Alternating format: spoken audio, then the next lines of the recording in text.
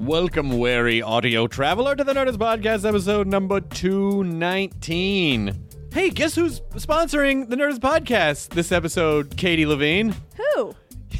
Well, it's cool that you're pretending that you don't know, because you just told me who it was. It's our buddy Scott Aukerman, Comedy Bang Bang. You should listen to his podcast. You should also watch the television version of Comedy Bang Bang every Friday at 10, 9 Central on IFC. If you haven't seen it yet, it's just basically an absurd half-hour comedy talk show. It looks like a talk show, but it's absurd as comedy talk show. It doesn't fucking matter. It's funny. You should watch it because it's funny, and Scott has amazing guests on. Reggie Watts is his goddamn band. Reggie Watts is his band. Why would you need to hear anything else? Amy Poehler, Zach Galifianakis, Seth Rogen. This Friday, Amy sits down with Scott and talks about her feud with Mad Magazine. We've all had one. All of us. I got parodied by Mad Magazine in the late 90s, Katie. And I think I was my Mad Magazine name was Dis Hard Up. Dis Hard Up. It's good writing, however you look at it. Dis Hard Up. And I think Jenny McCarthy was Jammy McAirhead. So they went a little more on the nose with that one. But anyway, Comedy Bang Bang every Friday, 10, 9 Central. Please watch it. Support podcasters doing stuff on television, and Scott's great, so hope you enjoy it. I'm sure you will. Hey, here's a fun thing if you live in Northern California or feel like going to Northern California next week. Dr. Stephen Hawking, perhaps you've heard of him, and Dr. Kip Thorne are speaking at an event presented by the Institute for Science, Engineering, and Public Policy called Out of a Black Hole. That's Tuesday, June 19th, 2012. So if you go to isepp.org, you can get information on tickets, how to go that. And when you go to the link for tickets, if you enter the code GALAXY, you'll get 10% off the tickets. Just a fun thing, I thought. I wish I could be there. I cannot go next Tuesday because I'm going to Atlanta for reasons that may involve zombies. I don't know. Everything is crazy. But if I weren't, I would absolutely go to this event and see Stephen. However do you get to see Stephen Hawking in your life, live, in person? This could be it. So check it out, isepp.org. And now this episode, this is a really personal episode for me. And it's not... I'm not, well, I'm a little uncomfortable about super personal stuff. Like really, really personal stuff. This is, I went to Memphis a couple weeks ago and visited with my dad, who's 70, and, but still a firecracker, that guy, professional bowler, Billy Hardwick. And I thought, I'll just sit down and record a conversation with him. And it was... unbelievable. I mean, I had no idea the effect it would have on him, but he talked about it for the next several days. Like, I can't believe we just, like, it was so amazing to just sit down and talk. We haven't just sat down and talked like that in so long about anything of substance. And so it's just my advice to you, as your parents get older, sit down and talk to them like you're doing a podcast, because when you're just having a conversation, it's very, small talky. What are you doing? How's it going? Any movies you see? But when you kind of treat it like you're sort of interviewing your parents, it forces you to dig a little bit deeper, and you learn a ton of shit about them that you didn't know, not just about their history, but just them as people. This happened to me a long time ago, but it is a weird sensation when you kind of have that realization of like, oh yeah, my parents are just two people who had sex and spit out a kid. Like, they're just people, Like, you think of them as these super beings, and in a lot of ways they are to you, but it's also when you really kind of draw out their humanity, it's unbelievable to connect with them on that level, and you learn a lot about them and about yourself, and maybe why you do some of the things you do. And you see, talking to your parents is a little bit like getting your own origin story, even without being so on the nose as the facts, but just sort of like the way that they process information and the things that they went through, and then you kind of realize like, hey, I'm not so alone. And sometimes things that I've been looking for just out in the world happen to exist with my parents. Like, both my parents, my mom and my dad, are just amazing to talk to. But this one's for Father's Day, so sorry to ramble on and on. This was just a really special one for me, and I hope you enjoy it, and I sincerely hope if you have the ability to, that you can pick up the phone and call a parent or a loved one and just say, hey, let's just talk and get to know each other a little better. All right. Oh, sappy, sap. It's the Nerdist Podcast number 219 with professional bowler Billy Hardwick, my dad. Now entering Nerdist.com.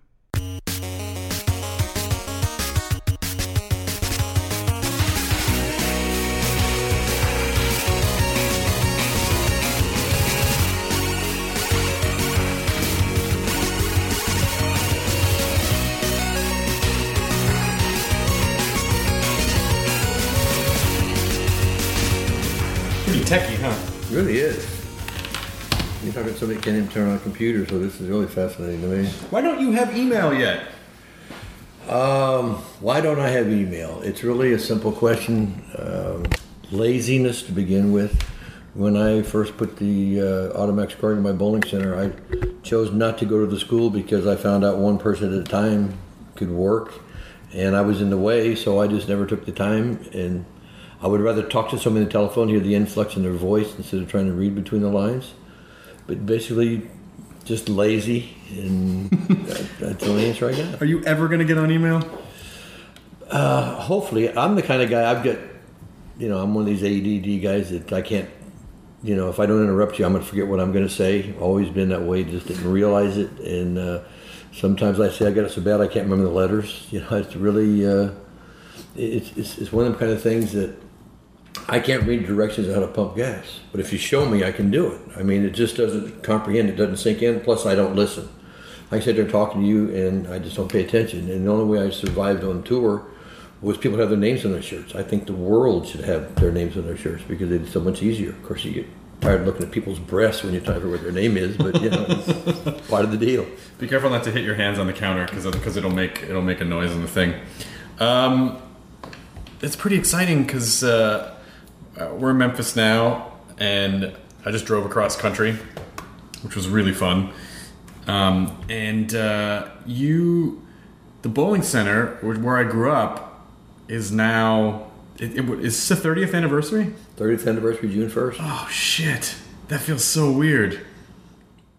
That feels weird. Well, it was because you were 10 at the time we were going through the. What? No, I was born that year. What are you fucking talking right. about? Yeah, really. Okay. I was just born. I was born in the bowling center, right? 30th anniversary is hard to believe. And the funny part about the story was I was a retired pro bowler, and there are no jobs for retired pro bowlers because people know you're going. As soon as you get another sponsor, you're going back on tour. And the day I got the bowling center, I had some investors that I'd convinced to put the money up to give me a chance, and I had a check for $100,000 to give the guy I was buying the bowling center from. And if he doesn't sign the papers, I couldn't have taken you and your mom through McDonald's for lunch because I couldn't have only 2 nickels to rub together. Oh shit! It was like I was borrowing from MasterCard to pay Visa. I was about $40,000 in debt and really just didn't have a clue. And it was just one of them kind of things that jumped in, did about 90 hours a week and just loved it and still do. I just thoroughly love being around the game, the people.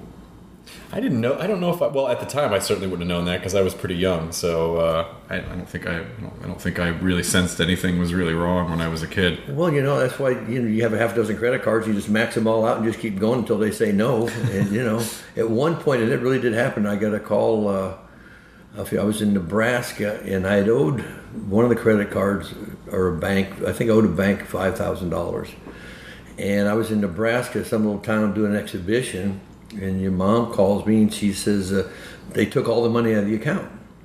I did not know this, but I owed the bank $5,000. I just got up to $5,000, and they were worried about collecting their debt, so they took the money and then sent a letter. Oh shit! Saying that that they didn't feel comfortable about the loan, and so the town, I believe it was Grand Prairie. I forget some town in Nebraska, and the owner of the bowling center made me a sub sandwich, and I had to take a bus to Denver to get in the airport to catch the plane because just didn't have I didn't have anything, and I was sitting next to a girl that was on the way to San Francisco. She was just coming to visit the country, and she had things written out for me to read so she could just communicate. I just gave her my sandwich. I said, well, this is a whole lot tougher what she's doing than what I'm getting ready to go through. And I just, came back and started over. Wow. Did you let's just go back to the beginning though of when you started, like, why did you start working at a bowling center? Like, how did you even get involved in bowling to begin with? I was sixth man on the varsity basketball team in high school. I went to Hillsdale High, the same school as Dick Vermeil, who coached the Super Bowl, and it was right down from Sarah, where Tom Brady, and just a really good area outside of 20 miles from San Francisco. And they opened a bowling center. I was raised in a project. It was a place called Candlestick Cove. We had the city dump in the projects, and they had to. We had to move because they had to tear it down and build Candlestick Park for the 49ers and the Giants at the time were playing. And so we moved, and when I went to the school, Hillsdale High in San Mateo, everybody I met was good in sports, and I was always the last one picked. I could play, but I was always the last. I was the 10th grade. I was 5'2", 99 pounds. I was really little. It was just one of them kind of things. And I'm familiar with the dynamic. Yeah, and when they opened a bowling center, I went down there because I wanted to just beat the guys that I went to school with. They were all really good athletes. I just wanted to beat them. And they offered me a job at $1.65 an hour. I was the janitor, and I was going to school full-time and working 35 hours a week. I never saw bed before 2 o'clock in the morning. And there was 3 owners, and the nighttime owner was in the bar, and he was always trying to pick up ladies.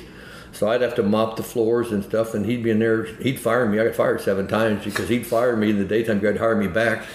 That was just the way it was. And I just, but I'd sleep in class. I was just so fascinated by it because I was really a shy kid. Nobody believes that as much as I talk now, but I was so shy I couldn't talk to anybody. Oh, I remember. I saw early videos. I saw early films of you, like, being interviewed on the tour when you were a kid, when you were like 20 or 22. And you barely could talk. I couldn't speak. I know the year I won the tournament champions, I was so nervous and scared of going that I got dressed, and the last thing I always did was put my aftershave on, but I forgot to shave. So I had to start the process all over. But I was so shy, and people used to think I was stuck up. But I was afraid to talk because I was never raised around the affection, the love, the eye, all that kind of stuff. It was, And I will honestly say I'm 70 now. The 3 years I was janitor was the happiest 3 years of my life. Really? Because I was developing a personality. I was meeting all these people that were just really just all blue collar. We all worked, I said I was the janitor, and that's just what I did. I was, and the better I bowled, the more people talked to me, and it just got to a point where one year I was 154, and I was high average, and then a guy from the next town came down. He had a 180 average. I said, well, that ain't right. So I just worked. It was just a progression of beating the guys in the area, and they were. It was just such a big family. We had all these people: the mechanic, the bartender, the guy that worked the snack bar, the desk man, and myself. And I was the janitor. And the world champions came in and wanted us to pace them to bowl along while they were trying to qualify for the next world championship, and we beat them by 300 pins. So shit! Yeah, it was just. But it was also a period of time when people actually respected bowling. Yeah, well, it's true. It was because at the time we did it, there was only ABC, NBC, CBS. And so there was no competition. And this is before the unionized baseball and football. So at the time when I was number one in the world, I was making the same salary as baseball, football, and basketball players. I was making 30-something thousand a year, which was their average salary. And like today, you can still only get 1,000 people in a bowling center, and you get 20 or 30,000 in a golf tournament. And it's just a financial thing. We're the blue collar people. We just are. Like right now, in my bowling center, I've got 150,000 people a year go through the door. They're the workers. And when I wanted to go on tour, I had tried some people I was close with put the money up, and I went 17 tournaments and never made a nickel. And I was just last. It's like 20 years old. I'm in awe. I've got Don Carter, Dick Weber, all the great players around me, and I'm watching these guys. And I was a spectator paying, spending $300 a week. We would, hotel room was $12 a night. and we'd get 4 guys, and we'd do box spring mattress, or over under. One guy under the sheet, one guy over the sheet. But for $3 a night, it worked pretty good. Entry fees were $100, and we could live on less than $10 a day. Was my grandfather? I mean, I knew him, but I didn't know him well. Was he an asshole? Oh no, absolutely not. He's the one of the nicest people I ever met in my life. No, not mine. Your father. My father was. Yeah. I wasn't talking about. My mother's father was a saint. No, he was. Yeah, I knew we were talking about. Are you kidding? No, me? I'm talking about Hubert. Yeah, Hubert was really. He was one of these. If people ever heard of All in the Family, Archie Bunker, he was Archie Bunker. He never said I love you. He didn't have affection. He just didn't. He just was not capable of doing anything. And I remember the first time that he came to watch me bowl, I was not allowed in the bowling center, so I'd sneak out at night, but I could go to work and that kind of stuff. But I'd sneak out, come home 3 or 4 o'clock. You mean he didn't want you going to the bowling center? Yeah, I thought it was, just because he's an asshole. I mean, that's just cuz, Yeah. And then I got the job and it changed. And then he started reading about me. So he came up to watch me one night, and I was like, wow, because the best bowlers in San Francisco were there. It's a really big deal. And I went down and went strike, and I left 1 pin standing, 10 pin. And he said, you stink. Got him walked out the door. Oh, Jesus. Right in front of, all the people that I'm really trying to get to know. And I was at the time, I think, 18, and I was just really becoming challenging to be the best in the Bay Area. And when I turned 60, 40 years later, I said, Dad, it wasn't easy having a conversation because he was not that kind of person. I said, Dad, I got to tell you, that time I've been holding this for 40 years, I said, that time that you came in and watched me bowl and told me I stunk, I said, that just really hurt me so bad. He said, well, you're a bigger baby than I thought you were. He just always got me. He could nail me. He could just catch me. And I said, you fucking son of a bitch. And I said, fuck you. He said, fuck you too. God damn it. And I left and never came back for 2 years and anything else. And then my sister called and she says, what about Mom? I said, you're right. So I went out there and I made peace when he died. He was just incapable of affection. He was from a generation of people that were just carved out of rock. I don't know. I had heard these stories where he and my great-grandfather would just hop on a train and hobo across the country. They were rednecks. I mean, they were hillbillies, kind of, right? My grandfather had his own still. He had a still. I remember seeing the film of he had a gin still or something in a washing machine. He was he lived to be 99, and his career earnings were $3,000. What was his career? He was a vagabond. I never saw him sober. He'd wear my old bowling shirts. Rufus Ellingson, and he'd wear my old bowling shirts and tell everybody they were watching reruns on TV. And I swear I'll never forget it. When he was 75 years old, and he had this, and he weighed like 120 pounds, and he had this girlfriend. Madeline was her name. And I just got off a plane and come in. It was 1 o'clock in the morning. Didn't know they were there. And I started going to my room, and I heard Madeline say, "Not tonight, Rufus. I got a headache." He was 75 years old. So I said, "All right, Rufus, you go for it." I went lay down on the couch. They called him R.E. My dad's name is Hubert. Yeah. My grandfather's Rufus. And they called my dad H.A. and him R.E. because they didn't like the name. How I came out with William, I have no idea, but very pleased. Yeah, he. I think maybe he was just from a generation of people that you just got married as soon as you could, and you started having kids, and you didn't really question it. And I think a lot of those people probably felt fairly unfulfilled because they never really were able to. It feel like they weren't really allowed to kind of follow the things that they were passionate about. Did my grandfather care about anything that he might have wanted to do? Something. He's from Alabama. My family's all the South, Alabama, Tennessee. There wasn't a lot of money, and my grandmother worked in a mill, and my grandfather, he was on a train somewhere. He was just gone. He just never would show up anywhere. And when I was 3, my dad got a job at the shipyards in San Francisco, so that's the reason we came across country. You were born in Mobile. I was born in Florence. You were born in Florence. Yeah, I was born in Florence, Alabama, and so we came there to work and to get a job in the projects, and we had another family. There was a sheet up, and it was, but it is what it is, And I went to this junior high school called Portola Junior High School in San Francisco. If you get to school and back without getting your ass kicked, you had a good day because it was really scary. It was just everything was the stuff that people walk around with signs with. They would have gang fights and stuff that would just scare you. It was just. but it was just the way it was. You don't if you don't know any better, you don't think anything about it. But it was I think one of the things that saved me was I was the smallest kid. I was too small to pick on. If that's. But your best friend was also the biggest. Lenny was. No, Lenny was high school. I didn't meet Lenny till high school. My best friend, my two best friends growing up in the projects,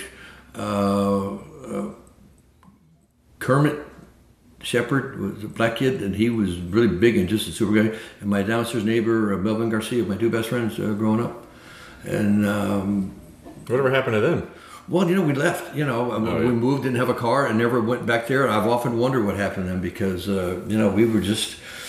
And my first girlfriend was Elsie Garcia, and she was 5 years older. I was in the 6th grade. I got a girlfriend, everybody was feeling her up except me, but I got to say she was my girlfriend. She had big old titties. I mean, and just like people play with them, so we.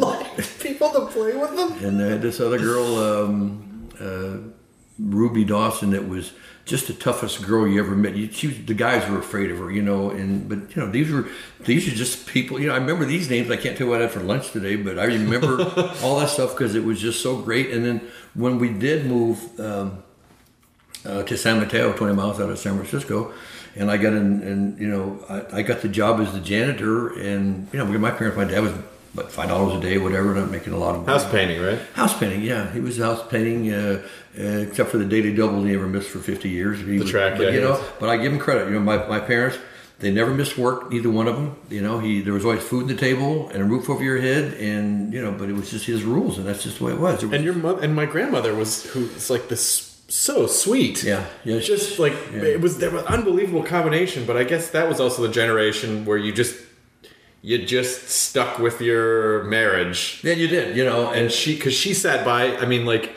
he was pretty awful, and she just dealt with it. Yeah, well, he would come in every Friday, and he'd give her money for the bills. We'd bowl the rest at the track or poker or chasing around. He'd come over with lipstick on his collars, and he was just. And they'd argued, and at one time she threatened to, my mom, and I know a lot of people going out there, and everybody's got their stuff, and he was a player, because let's just say, and my mom told me this story, she said one time, whenever somebody moves out, his job was to go in and paint, so he knew everybody at the Hillsdale Garden Apartments, and my mom told me that, and this is just, she's in a nursing home now, and she told me this story just a few years ago. The lady wanted some plumbing done. She called my dad, and he went up there, and she was naked. And I said, and Mom says, "Well, what was she supposed to do? She was naked. Of course, he slept with her." I said, "Are you kidding me?" Jesus, that's a different generation. Yeah, and every girl I ever dated in my life. Everybody I've ever known, every one of them, after meeting my parents, says, "I will not be like your mother. I will not take that shit." There's just no way. But but like I say, except for the tenderness part, if he never missed work. He always took care of it. He always did what he was supposed to do. But it's weird because I don't ever think of my grandmother as being a doormat. She seemed like a strong woman. She just sort of seemed like this is how it is. She was a manipulator. She made it work. She always made it work. Like every now and then, if I was really broke, she'd slip me a couple of dollars. She'd always made it work. And now in the nursing home, she's the worst person they have there.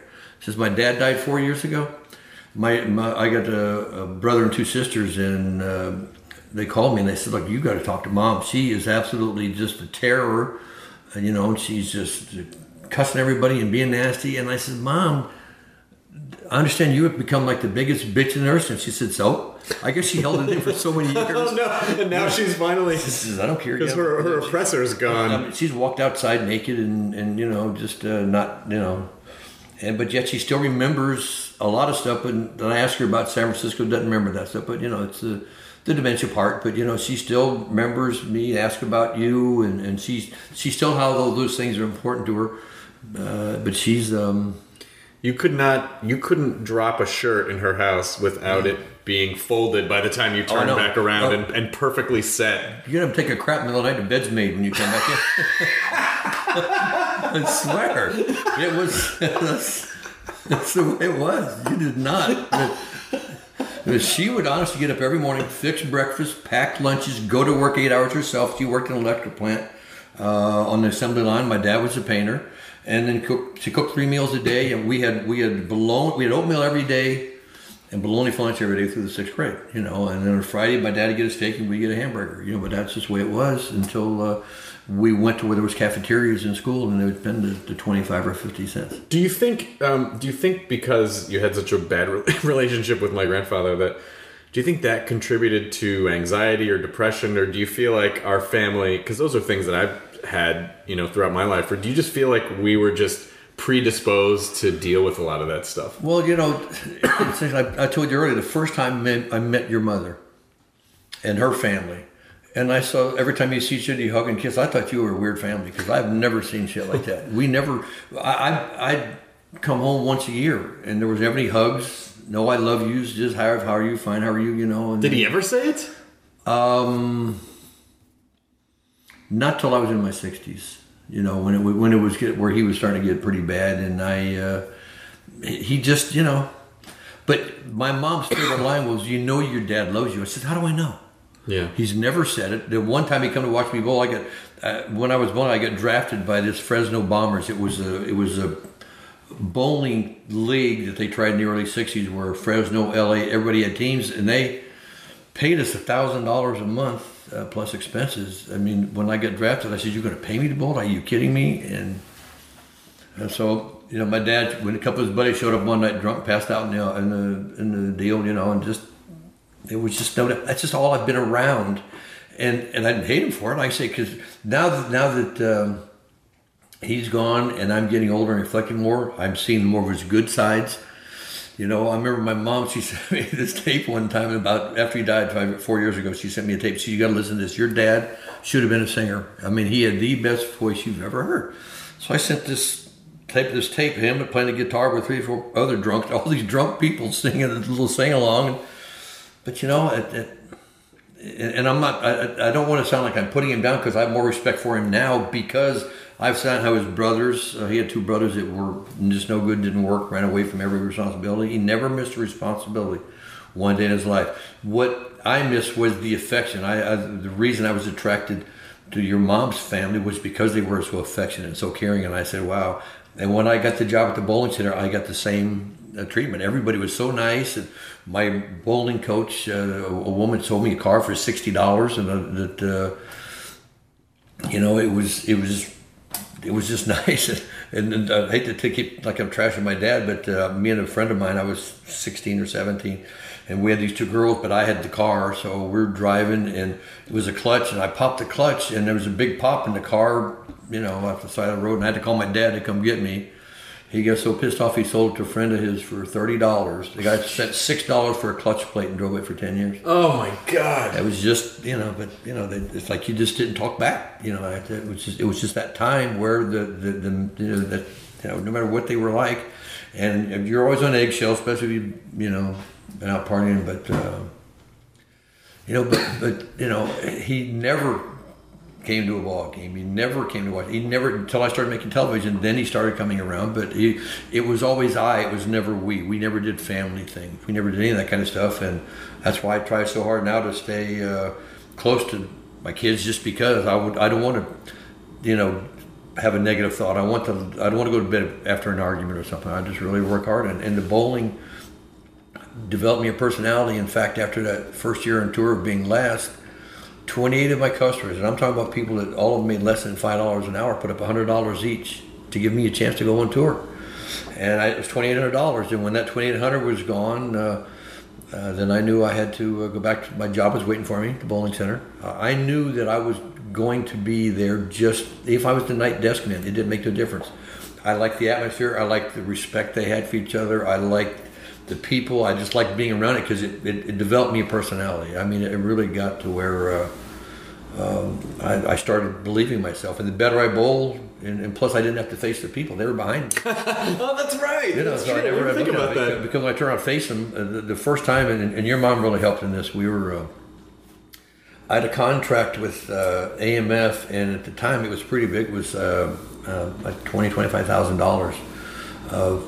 And I had been in Japan, and I shot the first 300 national TV, and they offered my own bowling ball company over there. And AMF, I said, look, and I want to be able to work over there too. It's too good a deal. And they said, no, because we have business over there. So rather than let me do that, they pretty much doubled my contract. And then I got to where I wasn't really bowling good because the ball they made was a piece of crap. And I just really, I just couldn't do it. So they had a new cigarette come out called Lucky 10. Okay. And they had bowling centers all over the country. We'd go to town like Philadelphia or Chicago, and there'd be 4 or 5 of us. We'd go to every bowling center and give clinics. Now, we had a script, a 45-minute script that if you use every word, it's going to take you 45 minutes. Then you do a Q&A. Now, I work with this lady named Edie Jo Neal, but we'd never faced people before. I had diarrhea before the first time. And your mom coached us, on the, because she was really eloquent. She'd do this stuff. And the very first thing in Pittsburgh, and I forget this girl, Edie Jo, we had to do 78 clinics in 28 days. Oh my God. And it was like 3-4 a day, every single day. Just 3 towns, every town, 3, and just keep going. The very first clinic, we did the entire speech in 12 minutes. It was supposed to take 45. I mean, we just rattled. We were so nervous. And then people were asking questions and paying attention. And I just never had that feeling before. By the end of the 78th clinic, that was an hour and a half. We kept adding, telling stories. I left there a different person. I just, all of a sudden, I like to see people. And I end up touring around as an ambassador, making speeches all over the country, and just loved it. Just really, and it just changed. Remember, bowling gave me a personality, gave me a life. To end up with my own bowling center now the odds are so against it. It was unbelievable, and it's because of the opportunity that bowling gave me. And it's too bad the young players today. There's some really good talent, but they have too much competition between the other sports and the big money, and it's just not. It's not. It doesn't have that. I did a Miller beer commercial that was 3 to 5 times a week nationwide for a year and a half. I was actually more recognized for my beer commercial than I ever was any bowling I ever did, because of the audience. And now the audience has dwindled. I mean, we were recognizable everywhere, and like right now, there's a lot of basketball, football players love to bowl. They get their group and they go and they have a good time and party. But it's still a great game. It's just the game now is different. It's a lot easier, basically because of the equipment, the way things are done. But the technology, the equipment. Technology, yeah. It's just like Bertha. I mean, golf has the big Bertha. Yeah. The racket, they have the big tennis racket. Everything is designed for better. Plus, the athletes are better shape, better condition. They're preparing for it. So we were just, we would bowl our 8, 10, 12 hours, and 8 hours a day probably, and go in the bar and hang around, drink some beer with the customers and get acquainted. And you only went home at night alone if you wanted to. It was that's just the way it was. You just and bowling groupies. Well, yeah, but everybody has it. It's just that it's just according to your level of income dictates the what can I say? It's why I make light switches. But I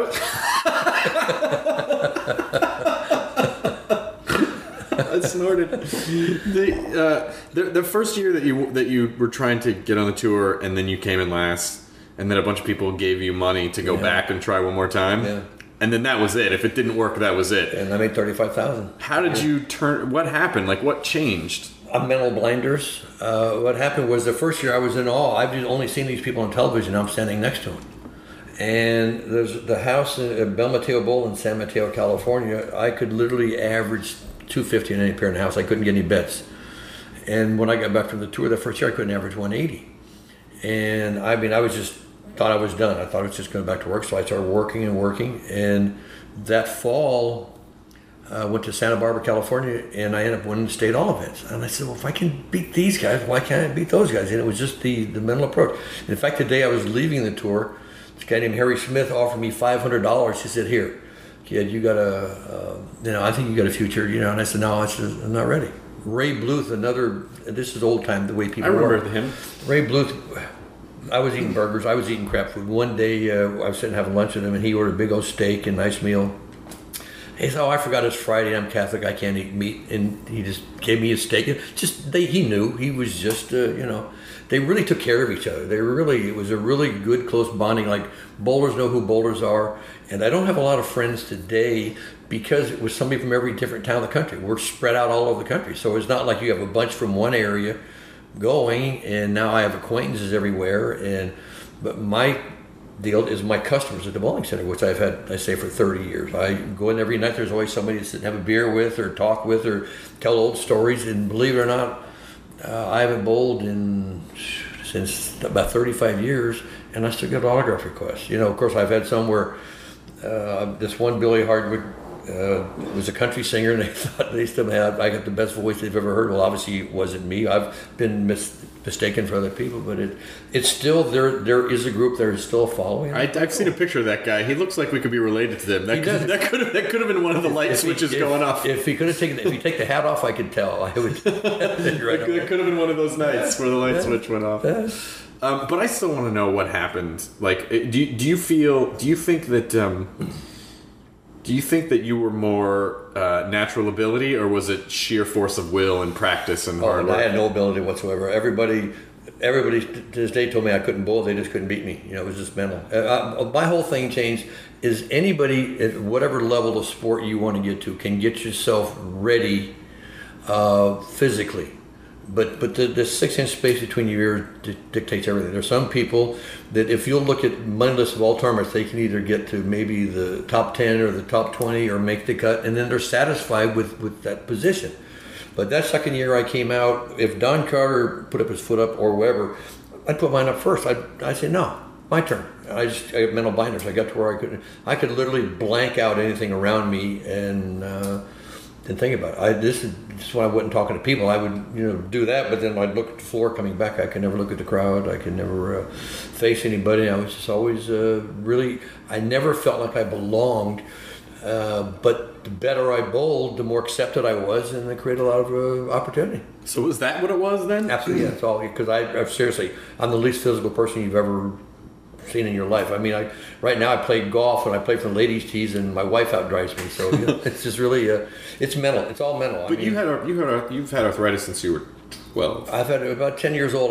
They put me in the University of California Medical Hospital, but I thought my skin was too tight because my wrists don't bend, my arms don't straighten, and if I do two twist offs, my hands will bleed. My hands bled all the time I bowled.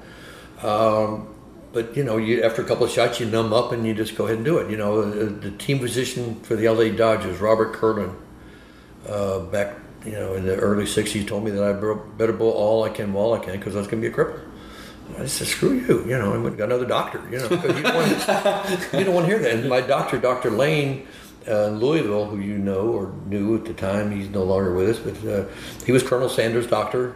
And then I'd go in there to Colonel Sanders and be telling me all these ladies, and we used to go to this place called the Colonel's Lady, and you've been to several times, where Colonel Sanders was always walking around and passing out vegetables to people. And that was like snazzy sit down. Yeah, well, it was just a Sunday. It was just a family dining. They eat all the chicken you eat plus all the vegetables. It was just how we got started. And then John Y. Brown, who ended up being governor of Kentucky, ended up franchising it and turning it into what it is today. So how did you focus so well?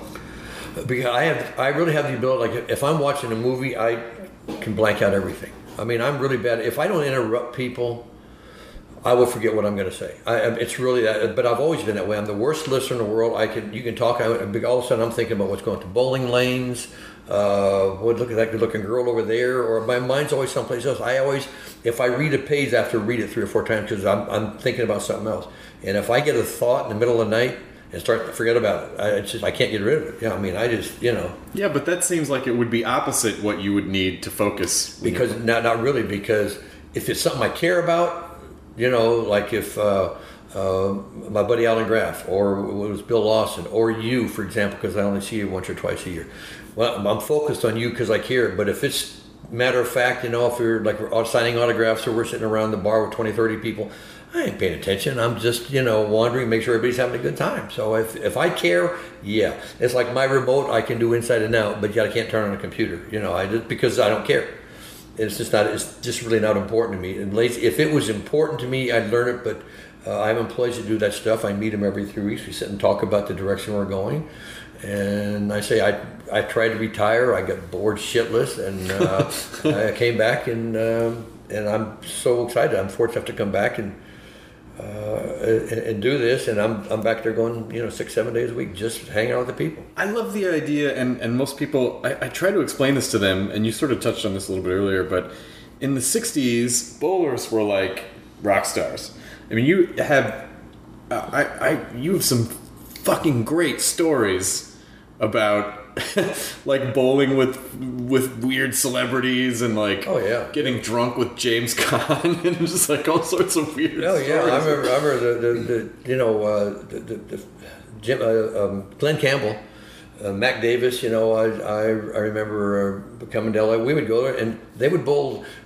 They would bus celebrities. That's how I met James Caan. They would bus these guys to. The tournament, Bowl Pro-Am. James Hampton, a great supporting actor type person, really funny guy. He was in F Troop. Oh, okay. And James Caan, all these guys. I remember got drunk one night, John, and he beat me arm wrestling. And it's really pissed me off, because I thought, But James Caan beat you arm wrestling? Yeah, really. Yeah. And then he said we're going to go to some club, and we're, shouldn't be driving, but anyway. He lost me probably on purpose. we just, and Glenn Campbell, one time we were, Glenn Campbell and myself were bowling Mac Davis and Jimmy Bowen, who was vice president of Capitol.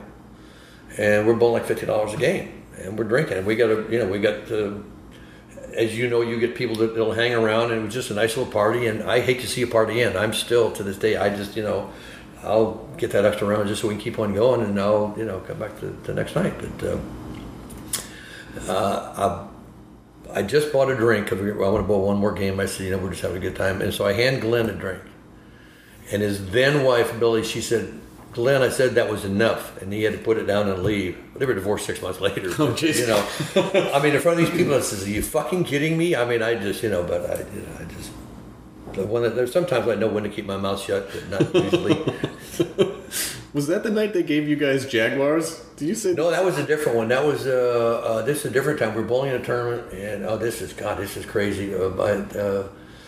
Ron Hamlin was his name. He was a left-hand bowler. He's a boat captain on fishing tours in Florida. Or he was. This is going back in the '60s, and we were. They supply us with cars. We go like they do golfers, and I got a brand new Jaguar, and this guy Ron, he had a brand new T-Bird, and he's trying to bumper tag me on the LA freeway going from the valley over towards the airport, and I was doing 110. And he's right behind me, and we're going to some party, and then we pull off and go to the party, and we just don't pull in the driveway of this house, and these cars are flashing by the lights, and they're chasing us. Just fortunate, It's just dumb luck because there's a lot of people make mistakes. Some people get caught, some don't. It was just it wasn't that serious then as it is now. They heard about the DUI and all the other stuff, and my brother-in-law got the DUI about 4 or 5 years ago. His mother-in-law was sick, and he was up home by himself, so he went to the Moose Club to have a lot of beer, and it's after 11 o'clock, and up in Heber Springs, Arkansas, 11 o'clock, but a year, because they fold up at 8, and it's just one of them kind of deals.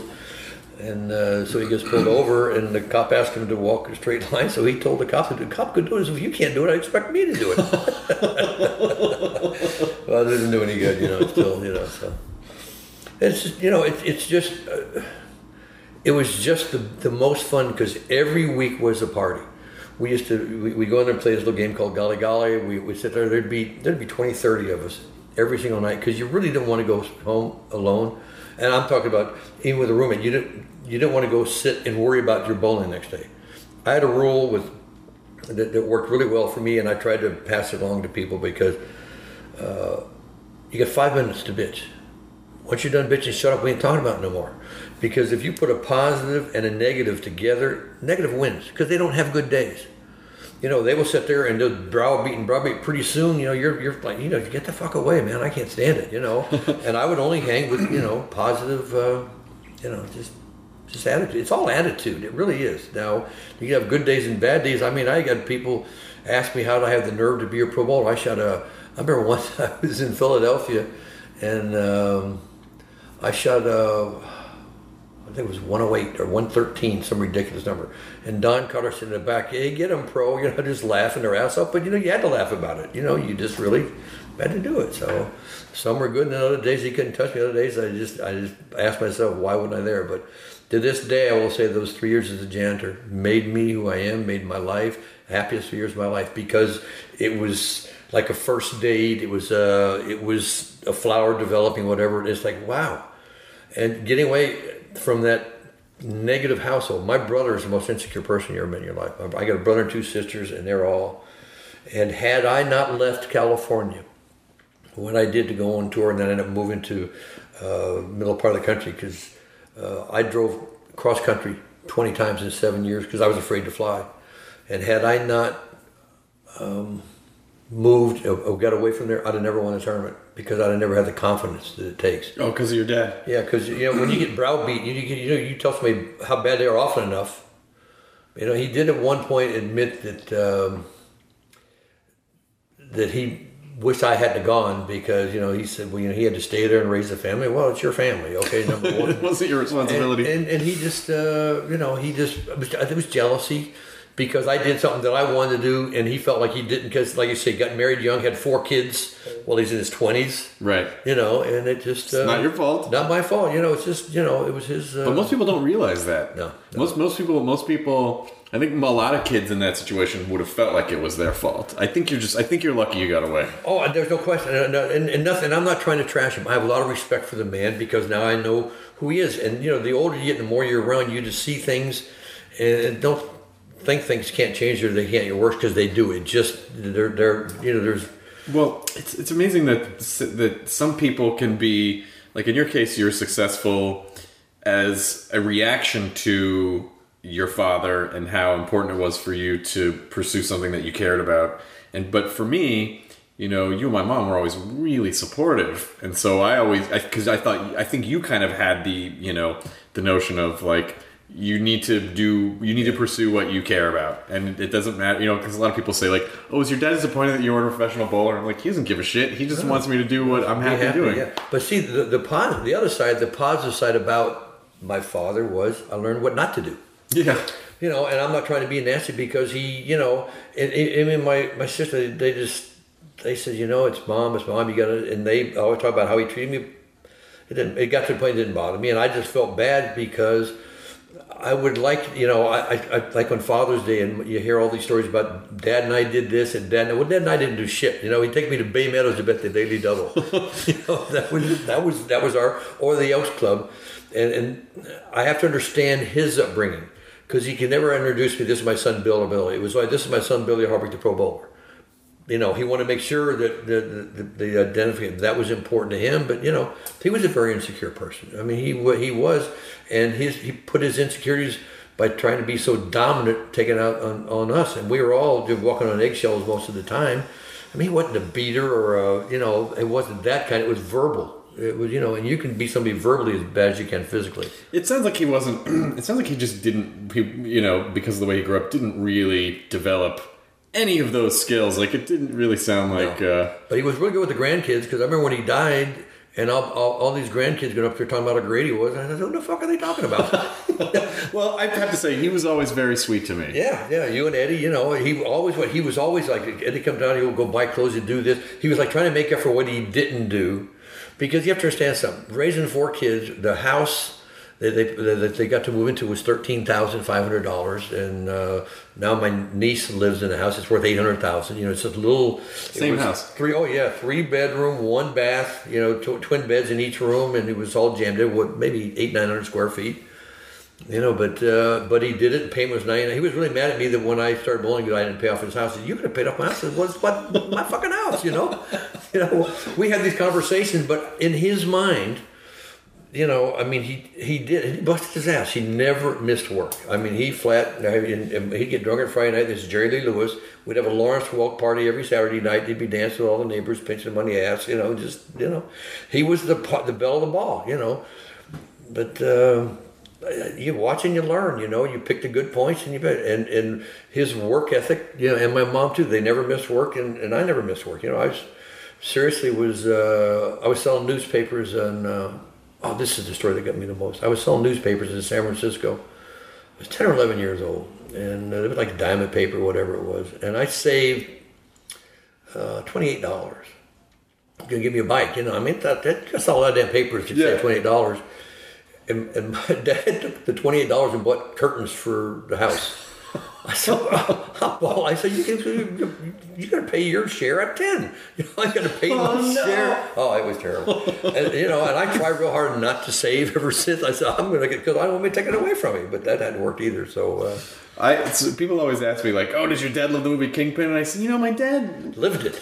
Yeah, that's what I feel like your answer was like, yeah, it was a cute movie, but I really did the hustling. What I could do, and what I did do was, I could take 2 swallows of beer to get the smell of my breath, and throw the ball and fall down, hit the pocket 9 out of 10 times.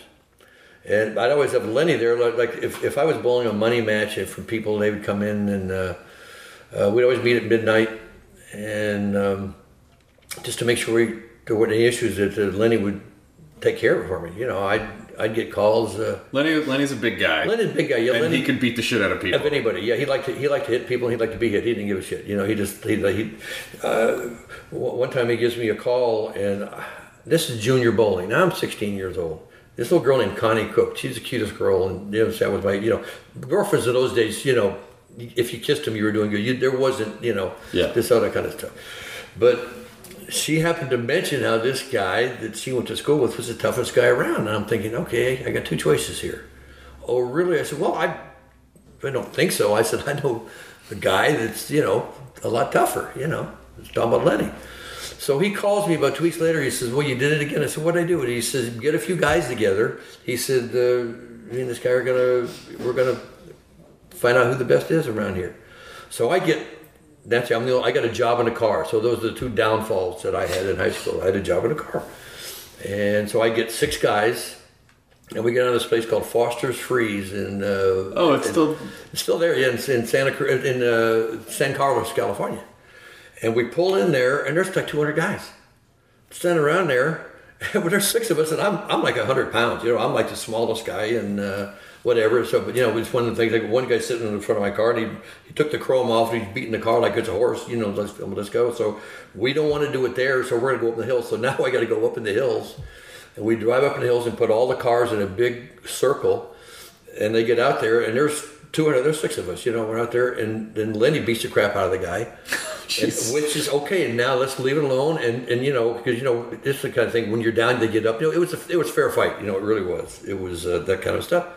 I said, no, let's leave it alone. So now Lenny said, well, just tell everybody you're a chicken shit son of a bitch. Well, then all of a sudden they jumped on us. And it's the minute they jumped on us, the cops came. And as the cops came, everybody jumped in the woods except me, because when it's my car, I can't go anywhere, and I don't want to jump down the woods with those guys anyway. So they take all the info, and I go down, and on the way down, I pick up the guy, fought in 3 of his guys, and yeah, he was pretty tough. Yeah, really pretty nice guy, What am I going to say? I was trying to survive to get to the bottom of the hill. Oh, it was. So he was basically your bodyguard. Well, when you were hustling. Well, he just made sure we would be in hotels, and we'd come at 2:00 in the morning after bowling action, and maybe had a lot to drink, and all the trays that people put out after he walked, we'd just pick the food off the trays in the lobbies of in the hotel rooms, and just survival. All it was make enough to get by the next day. We actually would sit at the bowling center, and everybody have a drink, and then we would have foot races, $5. Go to Belmateo, you go down the bottom of the hill, which is about a quarter mile, and come back up the hill. Well, that $5 is going to get you breakfast or something. You puke your guts out, but for $5 you didn't give a shit, because you're just really. It was like all going through all this stuff, and then all of a sudden I get this call. They want to pay me $1,000 a month to bowl. I said I made it 2 months, but then the league wasn't doing well, and they had to cut me. But everybody that was on the team, I ended up beating for a title at some point. It was just that mental thing. I just had this mental thing of, you're just not going to beat me. You can talk about I can't do this, but you're not going to beat me. I just really have, and you're the same way. And that is something that you develop yourself. You can't teach that. You cannot teach self-discipline. motivation. You can't teach those things. You either have it or you want it. That's why you have leaders and followers. And I'm not trying to put anybody down. And like to, and I want to make it real clear. I'm not trashing my dad. My dad formed who I am today, and I'm grateful for all the things he did, and try to make it for the things he didn't do. And if that, if that sounds offensive, I'm certainly not trying to be that way. There must be good hustling stories. Hustling stories, yeah. Like so, well, the when you're because this was before the tour, so if you're hustling, you would have been like what, 17, 18, 19? Yeah. We would do stuff. I remember one time, and I got help. So a couple of times. We used to go bowl a place called Brentwood Bowl, and there was probably 20, 30 guys. We bowled $5 a game. It was always $5 a game, winner take all.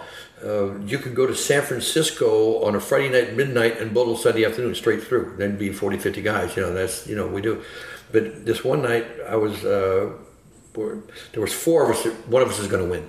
That's just the way it was. So anyway, I lost a couple of games. I broke. I only had $10. I didn't win one of the pots. So I went to one of the other three guys and I said, "Can you give me some money?" And they said, "I can't. I'm splitting with Eddie Nagel." I said, "Wait a minute." Because I was split with Eddie Nagel. So I went to the other two guys, and he had four. He was split with everybody. So he couldn't win because if he won, then and then I went to the owner, asked him to sponsor me. He said, "I'm sponsoring Eddie." So he's got the owner putting the money up, and he's splitting with four guys. But the best hustling story, and this is, I swear to God, it's a true story. We were San Mateo County Fair. And pitching nickels on those plates, and you got those barkers that are making fun of you. You can't do this, you can't do this, laughing at you. And I ended up losing $5, $10, whatever it was I had at the time. And so we start talking. Well, can you do anything else except run your mouth? And we got brought up bowling. And I asked him, "He bowled?" He said, "Yeah." He said he had a 150 average. And I said, "Well, I got a 145 average." It was 240, at the time. But I said, So he comes to the bowling center at midnight. They're closing. He comes in with his own backs. He takes his ball out, his shoes out, and he takes out a loaded 45 and lays it in the scorer table. I said, "What's that for?" He said, "That's to make sure you got a 145 average." I spent the night in the bowling center. I didn't leave. That's the last time I lied. After that, I said, "I can beat you. Put your money up or go." Whatever. I never lied after that. Did you bowl him? Fuck no, I didn't bowl. I just tried to survive bowling.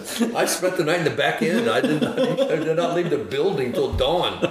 I was scared to death. I was scared shitless. I got another call from there's a guy from LA calls passing through, wanted to know if anybody wanted to play for any money. So they called me. I was in bed. And I went up there, and I get all my friends to go. We raised $5.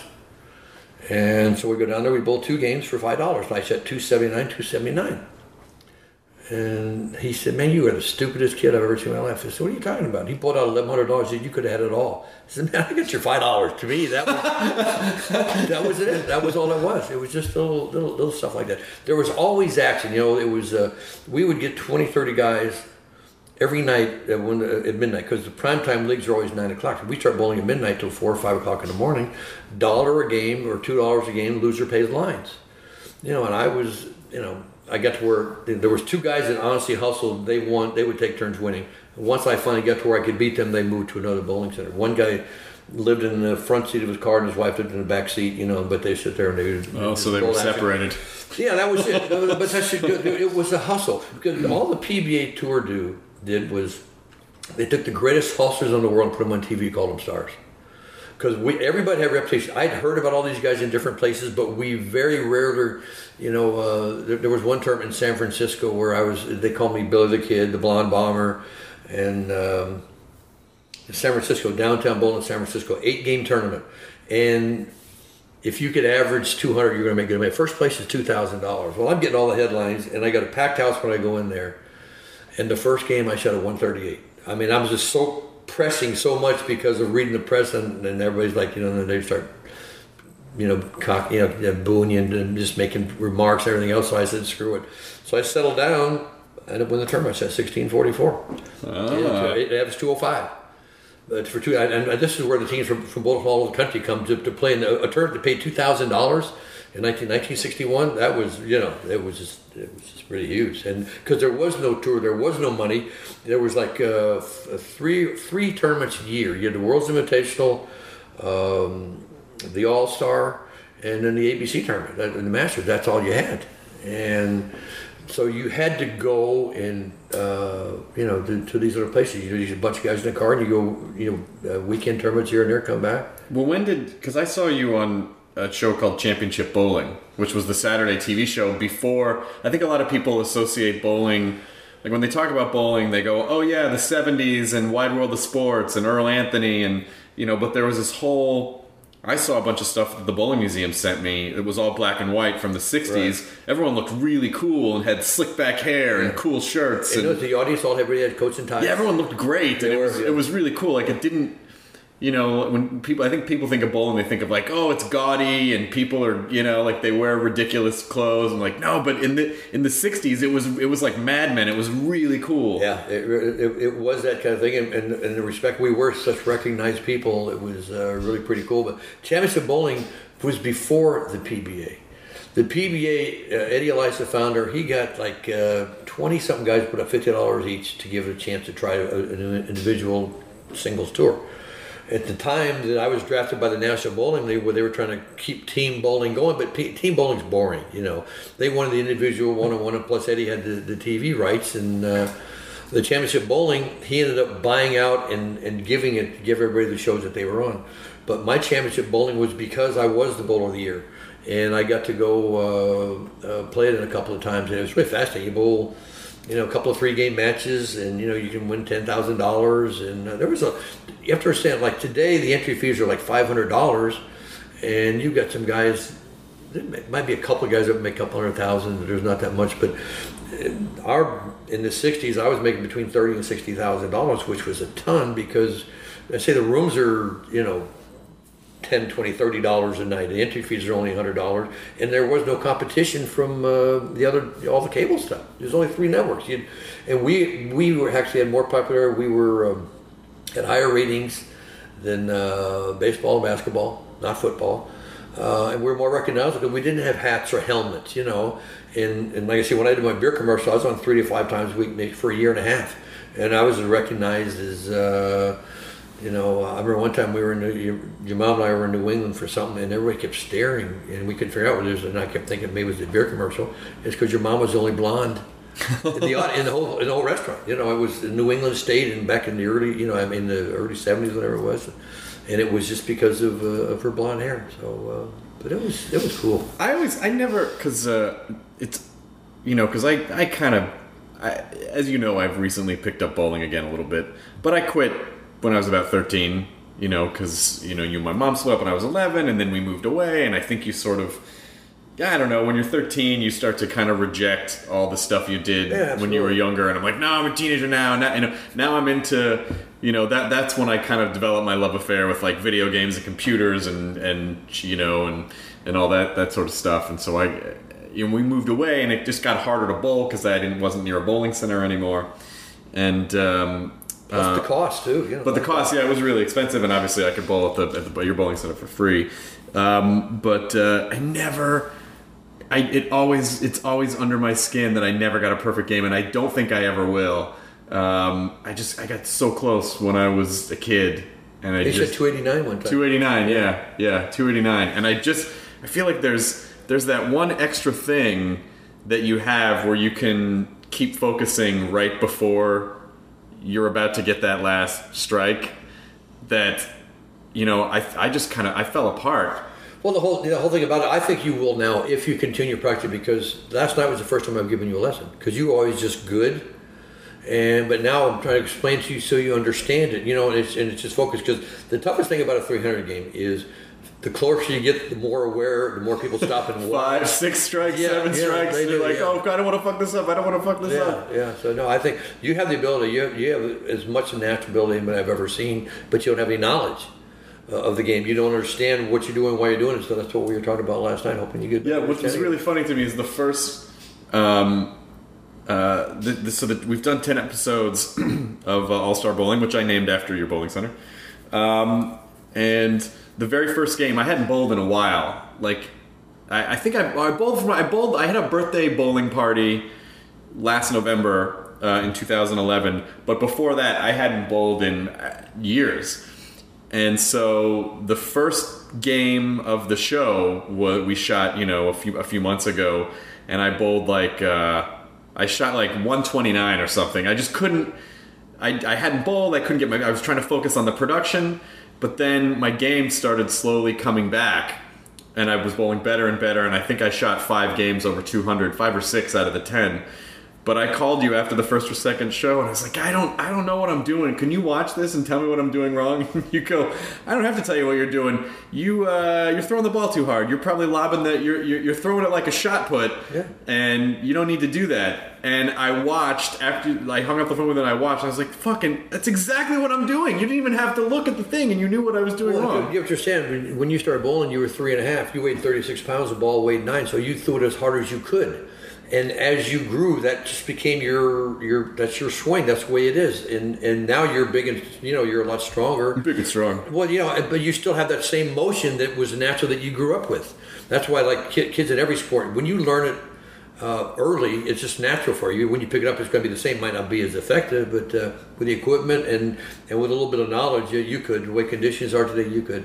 So. Easier. Easier. Well, it is an easier game. There's hundreds of thousands of 300 games now. It's just look at Bull Burton just shot last week. Now he's 69 years old, and last week he shot 257, 300, 300. Well, you don't do that at 69 unless, number one, he is a fit person and he's good enough to do it, but the carry's better, and he's always bowled and stayed in shape. Bo was one of the best athletes you ever. But in the 60s, what was the top average in the 60s? Well, to give you an example, right now there's thousands of 800 series, which is the ultimate. If you shoot 800, so just so people don't know, a series is the total of 3 games. Yeah, 3 games. And when I bowled my second 800, I was the 3rd bowler in the state of California to have more than one.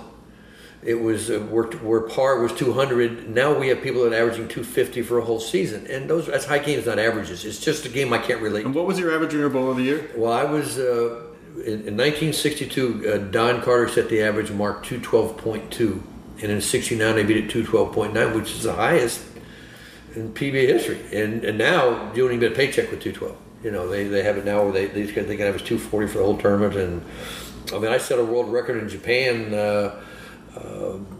That still stands. It's been a record since 1968, and where I was 270.5 for 8 games across the lanes with back-to-back 300 games. Jesus! It was just one in front of the Prince of Japan. The Emperor's brother was there. That's the way it was. We had royalty. They were charging $20 a ticket back in the day. And you bowled back-to-back. I did see them. The bowling museum doesn't have both full games, but they have like a chunk of them. And I got to see you do that. No. See, the back-to-back, that was the day before. The next day after the back-to-back, I finished game with 5 in a row, then 300, 307. I had 36 in a row over, 36 in a row, but over 4 games. And then the next day, I was the first American to appear on national TV in Japan, and I shot 300 first in their history. Jesus. So that was really cool. And it's really, and this is just I don't want to see a little cocky side, but as soon as we got there, the first thing they told us was, whatever you do, you're not allowed to bring girls to the hotel room. So I said, well, you shouldn't have told me I'm not allowed. 8 hours later, buddy. With one of them got a lot to drink and partying, and wake up and I say, oh, I can't believe that. The next night there's a knock on the door. I did not answer the door. I said, I am not going there. But it was just, you're in your 20s. When you're young and dumb in your 20s. You can do anything, get away with anything, and think it's going to last forever. You just find out that it doesn't, It's like when I turned 30, 30 was my toughest number, because when you're 29, you're still in your 20s. 30, I thought I'd tied the world. I was like, everything hurt my whole body. 70 got my attention, but 30 really was still the one that everybody's got a 30, 40, 50, whatever. Everybody's got a number, but 30 was one that really paid the most attention. Yeah, 30 didn't bother me too much for some reason. Well, and that's... I think maybe my generation just, I don't know. We have these like permanent adolescence periods now. Well, also in your generation, it's different, because in my generation, I just want to make sure that there was a love and affection and attention, which, and like I've got 7 grandkids, another one coming in October, and just really, it's just at a happy place. Like last year, for my 70th birthday party, and I've never had my whole family together, and you were in San Diego on the way to Canada and came 10,000 miles out of the way, which I'll never tell you what that meant to me. I mean, you'll never understand. I mean, you do, but that's the first and only time in my life I had my whole family together, and that was one of the best days of my life. I just can't tell you what that meant to me. So it was really cool. So anyway, That was a fun time. it was, yeah. I still want to know where your head goes when you're, 11th frame and you're staring. You have 11 strikes and you're staring, or if it's to win a tournament. Yeah. Like if you have to strike to win a tournament, how do you get your brain out of the way and just? But that's why you do it. If it don't bother you, why do it? I mean, just the idea of overcoming insecurities, overcoming weaknesses.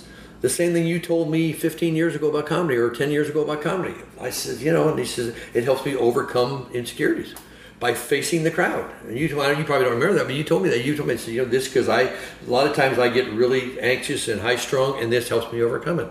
Me bowling helped me gain recognition, notoriety, and sometimes you did, sometimes you didn't. I remember one time I needed a spare and an 8 count to win the tournament in a new car, and I was so busy throwing about the 8 count, I threw the ball in the gutter halfway down. Oh shit!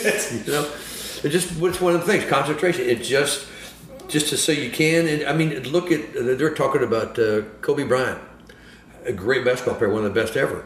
But they're talking about out of 20 times to win games, he's made the last shot 3 out of 20. Well, that's not good percentages, but he still wants the shot.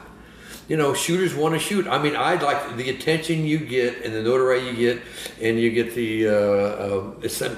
And I've also had the ability to, when it's over, it's over. I remember one time I was in charge of a munching where I had 30-something people on a contract giving away $100,000 worth of clothes a year, and it's something that I sold them on, and they went for it. But I remember this one guy beat me out of a tournament, and I offered him a contract. He says, "Why are you talking to me?" I said, "Well, the tournament's over." You can't live your life worrying about yesterday. You seriously, it's like the biggest problem with golfers. I use an example because I've coached a really, really good golfer. You got to worry about the next shot, not the last shot. So you're not coaching him in golf. You're coaching him how to win. Yeah, attitude. You're coaching his mind. Oh yeah, because we're going around there and he talking about. He'd hit a high wire 3 holes back and he's still winning. But I said, who gives a shit? That's over. You hit your ankle, ball goes in the gutter, it's over. You have to worry about, my daughters ask me why I wake up smiling. I said, 'cause I'm glad to be awake. I honestly, I personally can't survive in the past. I can look at the good points. I've had a lot of bad things that I've just tried to blank out because you just have to. Because I'm the kind, it would just tear me up inside. It would stress me so bad, and I'd really just can't do it. I will find something good with just about everybody. There's a good point about it. Not what I want to hang with or not, that's something else. Do you forgive them? Well, you have to. You just have to, or you're going to go crazy. And the older you get, you don't really want to. That's why I say now that I get to come back and go and hang around people most nights, or come back. I'm just feel very fortunate. I always thought it was interesting that you decided, I don't even remember the last time you picked up a ball, but it has to have been like 25 years ago. And then you swore that you just kind of decided there's really no reason for me to do this anymore. Well, no, my reason for not bowling was because in my bowling center I got 20 lanes on each side. And there's a one-way mirror where I could watch the bowlers. And there was a 20-team scratch league. Scratch league are the best bowlers in town. Some that want to be good enough for the tour that probably aren't. But I'd stand and watch them for 15 minutes. If they were bowling good, I'd go out and say, "Hi, how are you?" If they were bowling bad, I'd go out the other side and go home because I wouldn't listen to bullshit. I just really got to where I just, Oh, because they complain at you. Complain to me, yeah. And when I bowl league, I'm in a stationary position. So everybody kept coming down and talking to me. My teammates always wanted to beat me. Everybody wanted to complain. I couldn't go nowhere. Now I can walk to the other side. I can go in the bar. I can go home.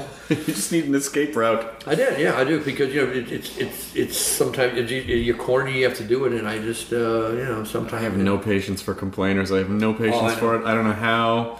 I mean, because people complain at me about the stuff all the time that I do, and I'm just like, what do you? I'm not a complaint desk. Like, if you don't like it, don't come here and don't listen to it. But don't, like it's like they want to complain without offering a solution. They just go. They want somebody to listen. They just listen. Yeah. I don't know. One of the regrets I have at my bowling center happened within 3 months after I had the place. I had like 20 or 30 of the better bowlers sitting around, and they're asking me questions. We're having a beer, bottom of a beer, where they're talking. This one guy, Denny Denson's his name, I'll never forget it. And he said, I know you watch me bowl. Have you got any suggestions for me? I said, yeah, take 2 weeks off and quit. Oh, shit. So he didn't come back for 2 years. Oh my God! It was just a joke. I was just trying to, I was doing an exhibition one time in Port Arthur, Texas, and I got about 300 or 400 people in there, and the guy, one of these cowboys, raises his hands and he says, "Hey, how many balls?" He goes, "Man, I got 2 just like you. Just always looking for a little something." But I really felt bad about that. He ended up coming back, and I said it was just a joke, but you got to be careful. No, most people. Look at me. It's like you get Dr. Phil. A lot of times they come to my office just to talk to me and vent or say whatever. And, you have to listen. Don't mean you have to offer any opinions. Like I say, you don't say, "Hello, Mrs. So-and-so," because whoever's with somebody this month might be somebody different next month, and you become a listener, and you learn to walk away and keep your opinions to yourself. They just don't want to hear it. I thought you had said to me that one of the reasons you said the longer you don't bowl, the better you were. Oh yeah, seriously. The longer I'm away, the better I was. For me to get to a bowling ball now with my arthritic old body, I could still average 200 just because of the equipment, the way things are. But people have this vision. Like, for example, there might have been a tournament where I had the last 5 strikes in a row to win it. Well, now that's up to 9 strikes. All of a sudden they had a strike every year. But my focus. One time I struck on the 10th frame and I won the game 258-57. I didn't know I needed 3 strikes. I never looked at that. I don't do anything that distracts me from what the object of the game is, which is to knock down 10 pins. If you don't do it the first ball, do it the second ball. I never looked at the person bowl. I never looked at the score. I didn't see if they got lucky or not. I just, did what I was supposed to do. So you just simplified the game. I can honestly tell you I've won 20 tournaments, and I could probably name 3 people I've beat. Didn't make any difference. I never looked at who it was, unless it was a Dick Weber when I beat our tournament champions. You did beat him.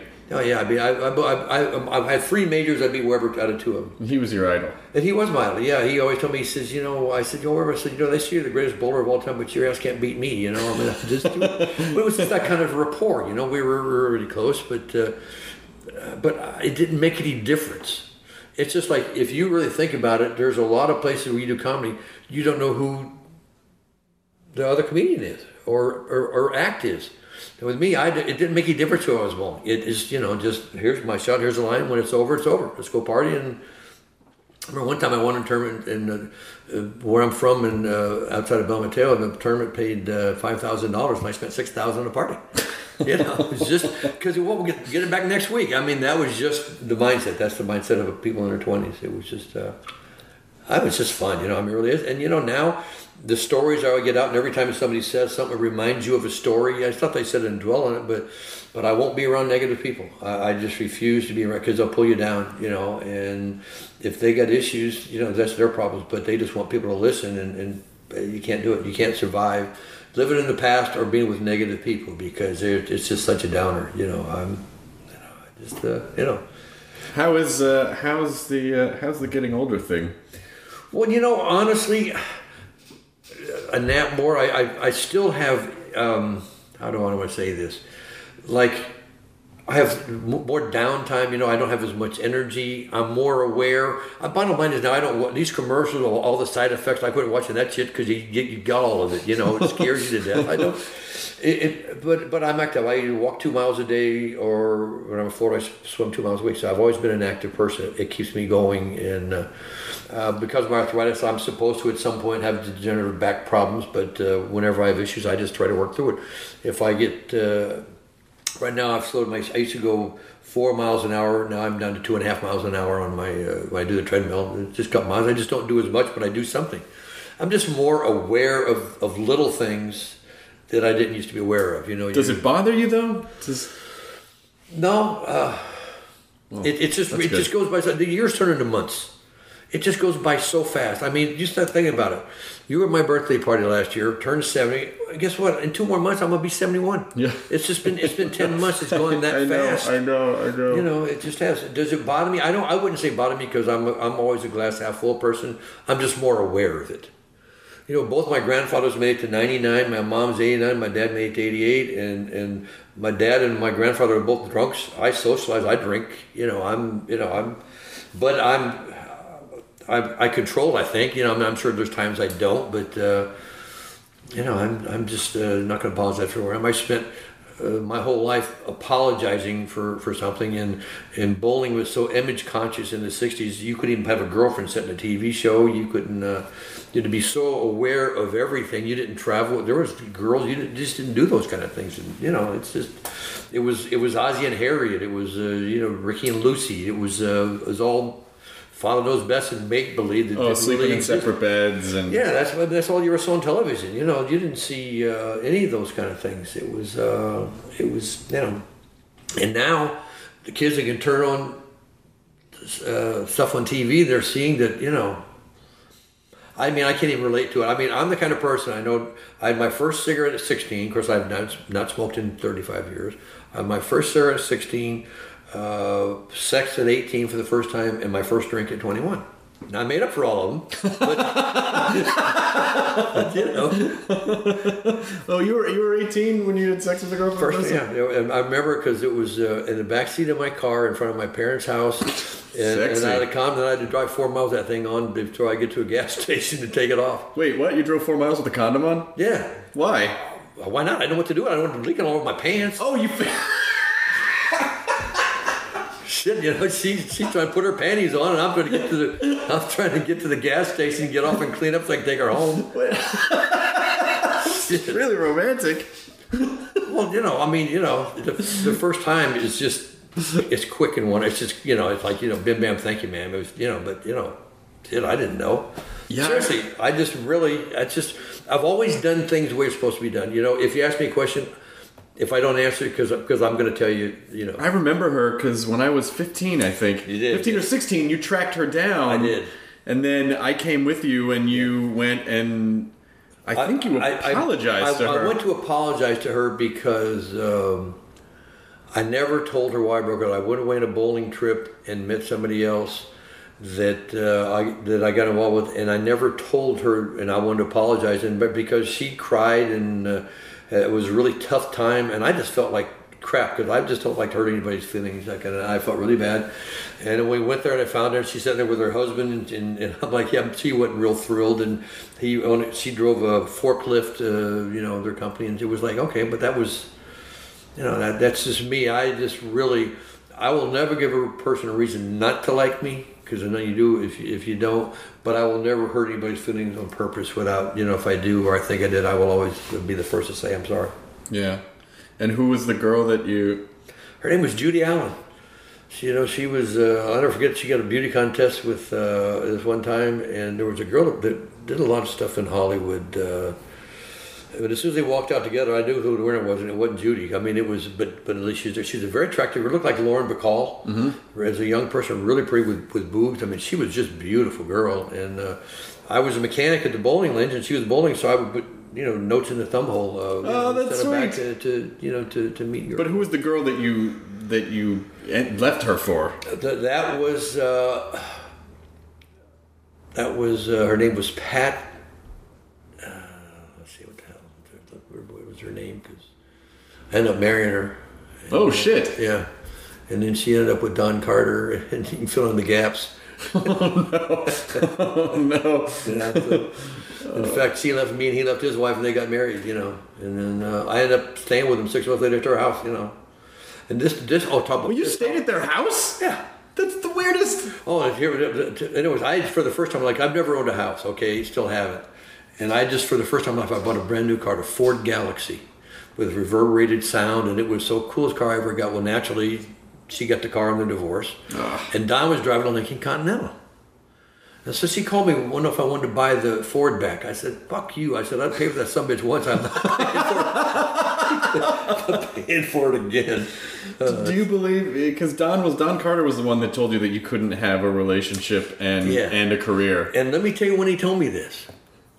This is really the best part of it because they were involved. I'm 21, 22 years. I don't know for shit. I'm just one of these. I'm looking at my mom and dad while everybody stays forever, whatever. And they were together. And Don took me to her house to get the divorce papers.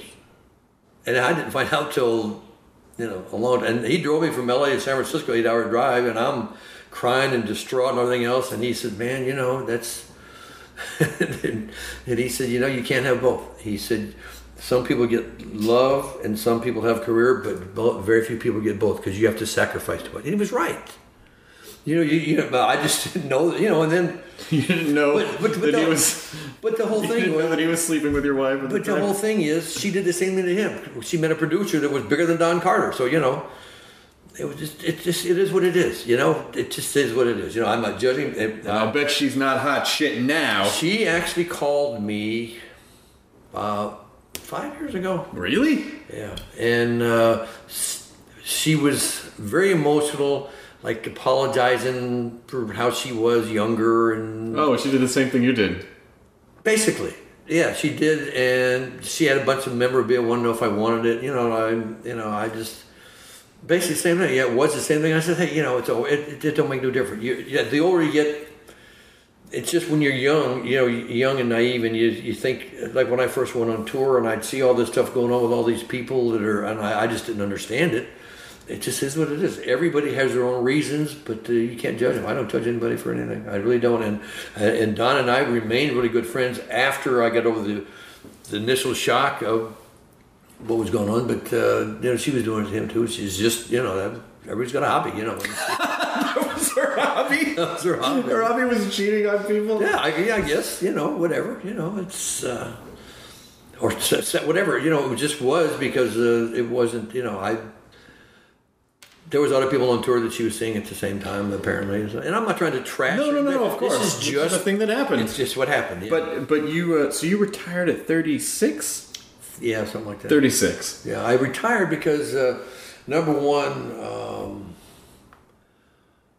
I'd lost two kids in a 4-year period, my oldest and my youngest, and also the desire to bowl, the desire to do anything. Self-pity became my best friend. I can tell you the day I turned 30, the day I turned 40, I can't tell you anything in between. I blanked it out. I drank 20 hours a day and just didn't give a shit, and I was a laughing stock on the tour, and and after doing this for 5-6 years, I read an article where this one bowler said, all I know is I don't want to end up like Billy Hardwick. And it really, got my attention. And then when your mom's mom died, I said, whoa, what is this shit? And I just regrouped. And that was like 74 or 5 maybe? She died? It's somewhere in that general area. And it was 74, 75. And I regrouped, and I went out one winter. I had some contracts, some good contracts, and I went out and I made like 4 TV shows. Won Toledo, led the Firestone, and lost a 1-game match, and said, "See you." It just wasn't there because I honestly believed in my heart the better I did, something bad was going to happen. I just couldn't take any more at the time, and I actually, after losing 2 kids, I hid. Really ashamed of myself. In fact, last year is probably one of the best years of my life because I went to, one's buried in Louisville, one's buried in Lexington, Tennessee, and I went to both cemeteries and sat there and just cried and apologized that I wasn't there, and thank God for letting me live long enough to make peace with tragedies. And so you feel better now? Oh, absolutely. Yeah, I do. And I really believe it. I prayed every night, and I watched it, that they're watching over me, and I just the toughest thing that parents that have lost a kid, my interpretation, and you can't help it, I couldn't help it anyway, is the blame and the guilt. You blame each other, you feel guilty, and when you look at each other, there's just a wall that is so tough to overcome. It's very difficult for to get past that. You just almost. I'm sure there are people better than me that can do it. I just couldn't get past it, and I went through I'd say 10 years of my life that I don't remember, and maybe that's why I'm so positive now. I honestly don't remember my 30s. I can't tell you anything about it except I know I was drunk, passed out somewhere, and really I was an embarrassment to myself, and but nobody in bowling ever judged me. They just, they were supportive, and here I am, just thankful every day. And there's days you feel like you're not going to make it, but my prayer now is thank God for letting me live long enough to make peace with that and other things in my life. Last year was, one of the best years of my life, with a lot of bad things that happened personally. Because of that, if you look at your personal life, divorce and all the stuff, losing a kid is just no way to describe it, what it does to you. And if I have something that bothers me, that it really gets my hair standing on end, is when someone that hadn't been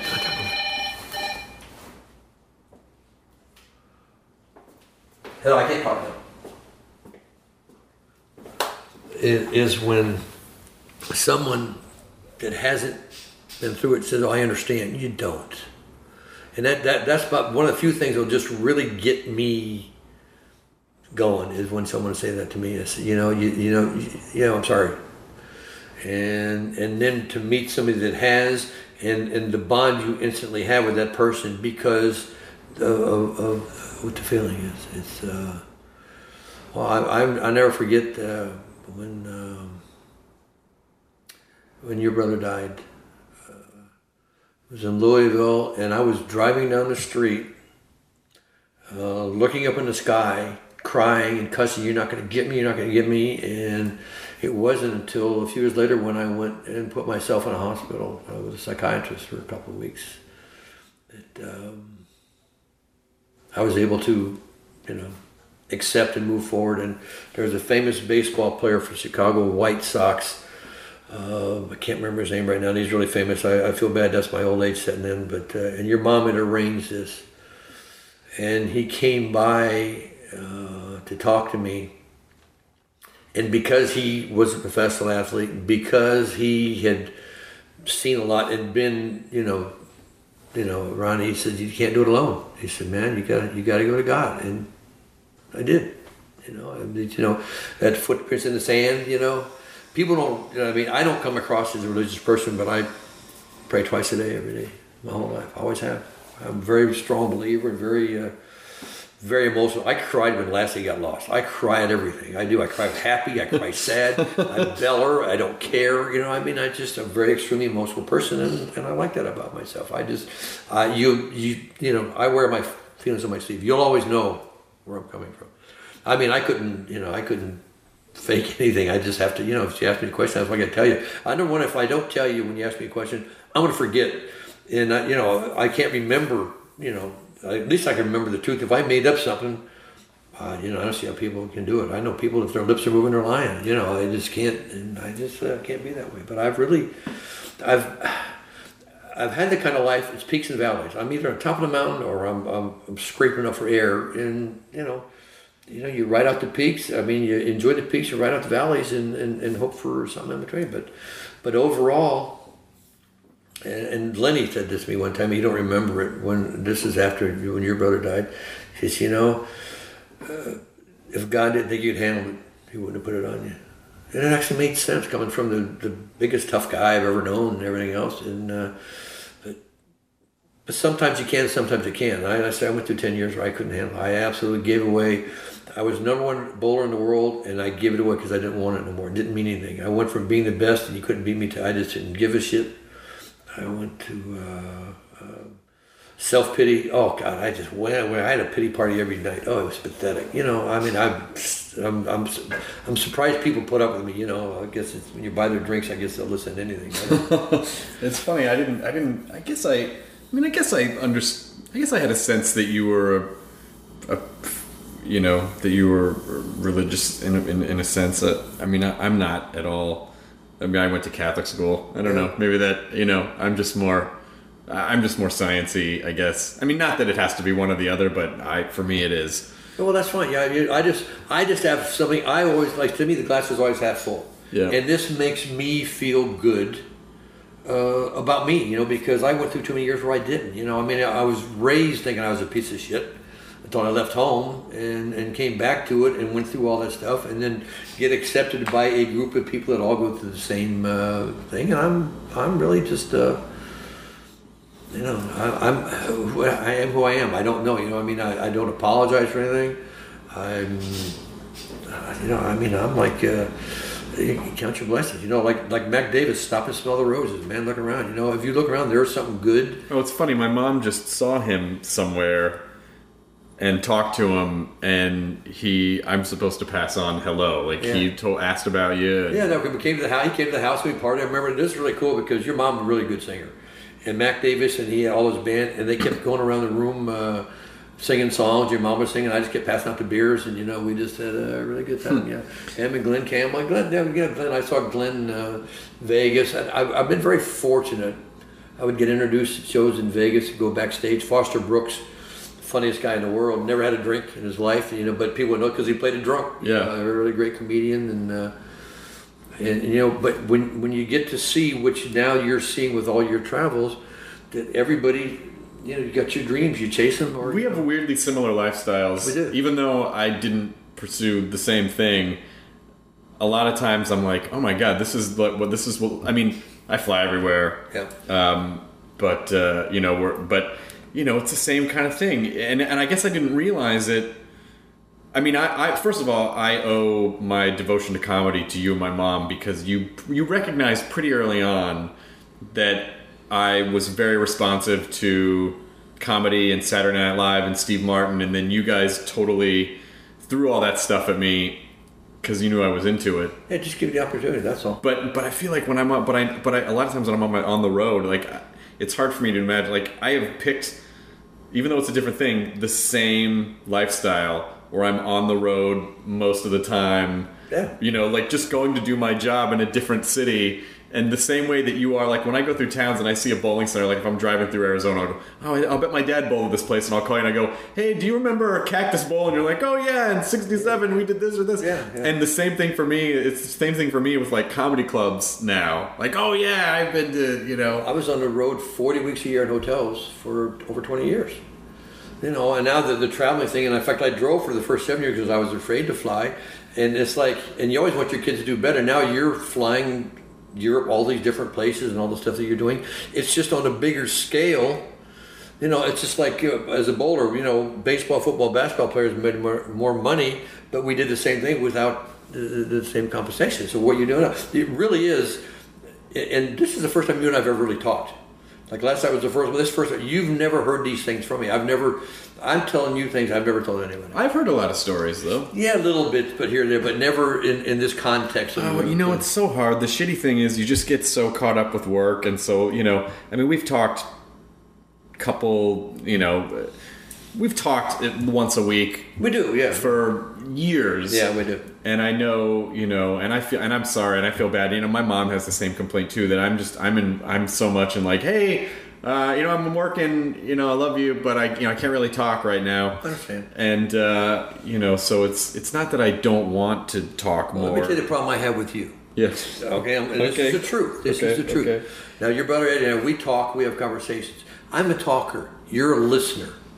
If I don't ask you the right question, you don't say shit. Well, because it's not, you and my mom have the same complaint that I don't. You're like, why don't you ever tell me you're doing anything? Because they just don't like talking about it. And I know the answer to that because it's the same way. It's like me talking about customers at the bowling center.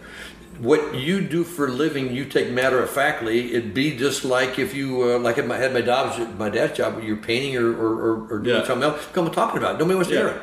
Well, as living in Memphis, Tennessee, in this smaller world, and I get this. You're sitting there doing Craig Ferguson and you're doing Jimmy Fallon and you're doing all these things. Well, that's fascinating. And when I watch those shows, that's how I heard about you because your ass don't tell me nothing. I know, sorry. So I'm glad it's with your mom too. At least I know it's not just me. It's not just you. But see, you have to understand something. And I told you this when you came here to visit. I don't care if I see you 24 minutes, 24 hours, or 24 days. It doesn't make a difference. I just need quality time, not quantity time. I really, and I totally understand because I did the same thing. I mean, I used to go to California a couple of weeks a year and see my parents, and then I would cut it to a week, and then, and as it progressed and things didn't really change, I got to where 24 or 48 hours, I'd always have someplace I had to be. But you're always attentive. You got a great mind, but you're a tremendous listener.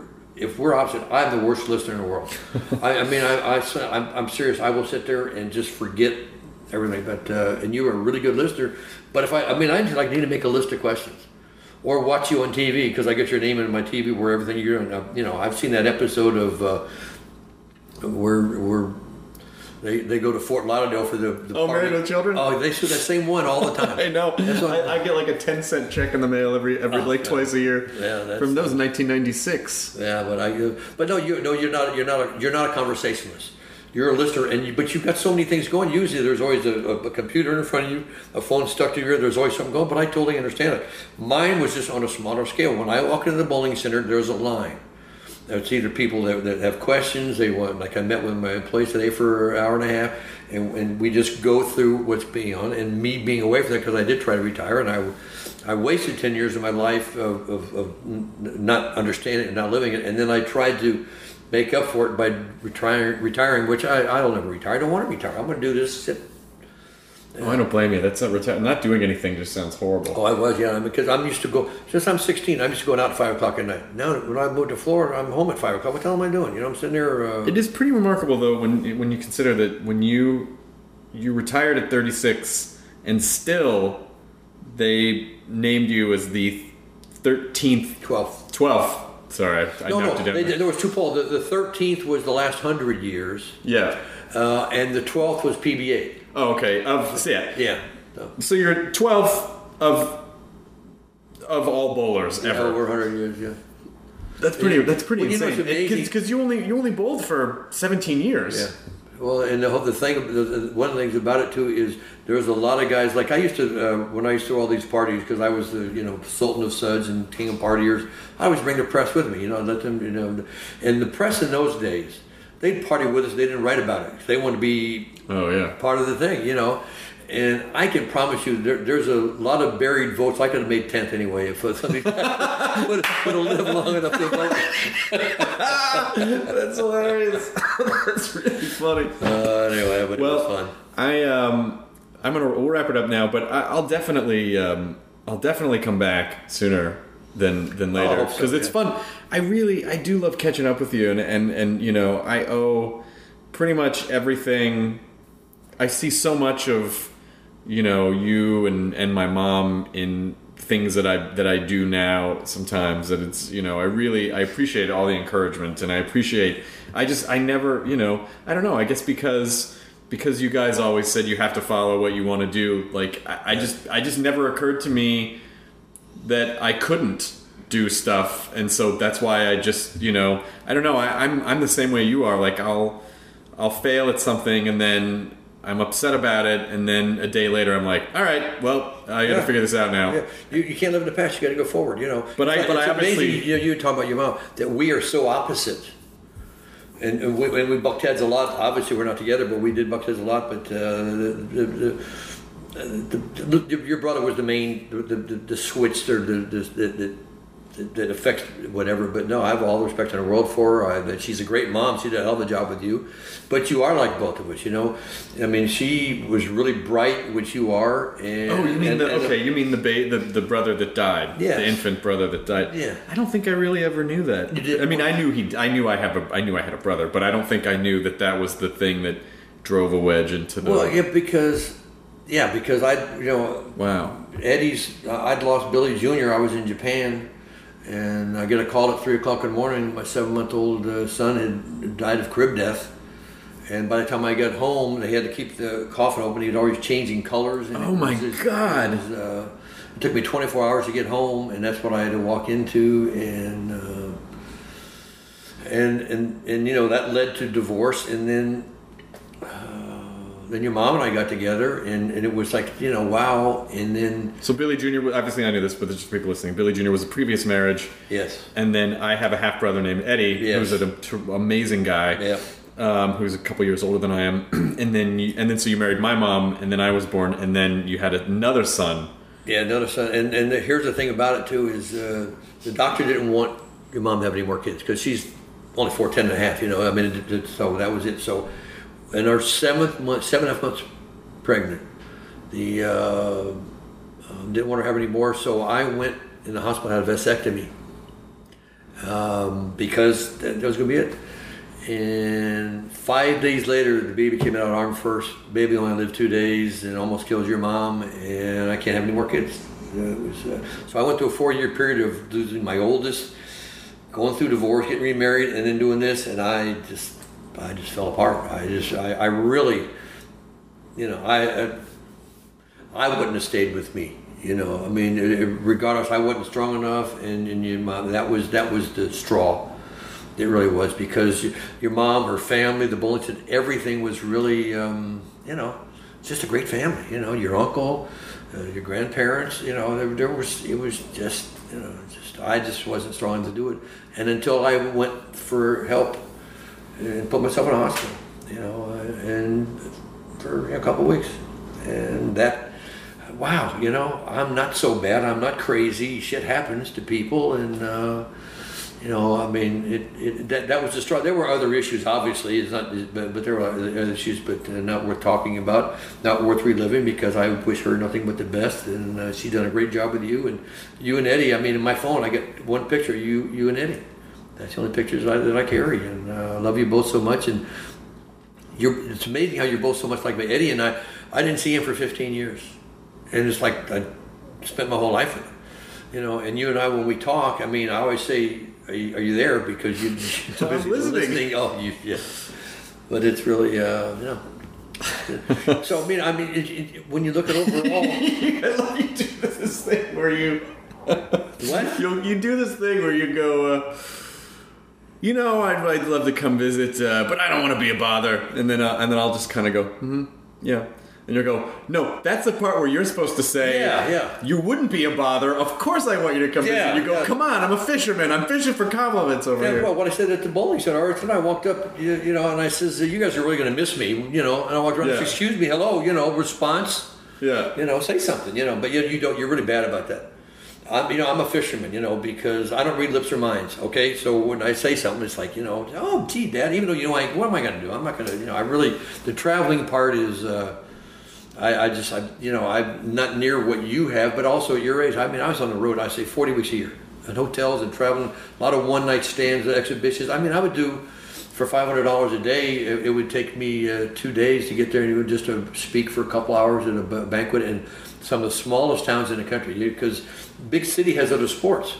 But you go to some of these real little towns. I mean, there was a place in the Rising Sun, Indiana. I had to drive up from Louisville, get my car on a boat to take it across from Kentucky to Indiana at a hardware store that had 4 lanes in it. Holy shit! And that was just but that's what it was. That's how you made your living. I always say bowlers know who bowlers are, but we could go anywhere because it's like a lot of people trying to really be polite. They'll say, well, this is Billy Hardwick, pro bowler, and so like that don't mean that. That's okay. I keep trying to say, okay, understand something. If they're not in their 60s, they got no clue, because I haven't done it for 35 years. Right. The TV now, it's not that big a thing, and it's just not like what it used to be. But I mean, they mean well, but it's not. It's what it is what it is. And I really, I feel blessed and fortunate, and I say you and Eddie are my life, man. That's just it. And I got 2 great daughters, 2 stepdaughters that I've never called stepdaughters. I love, and I got 4 kids, and we had 28 people from the family all came from my party last year.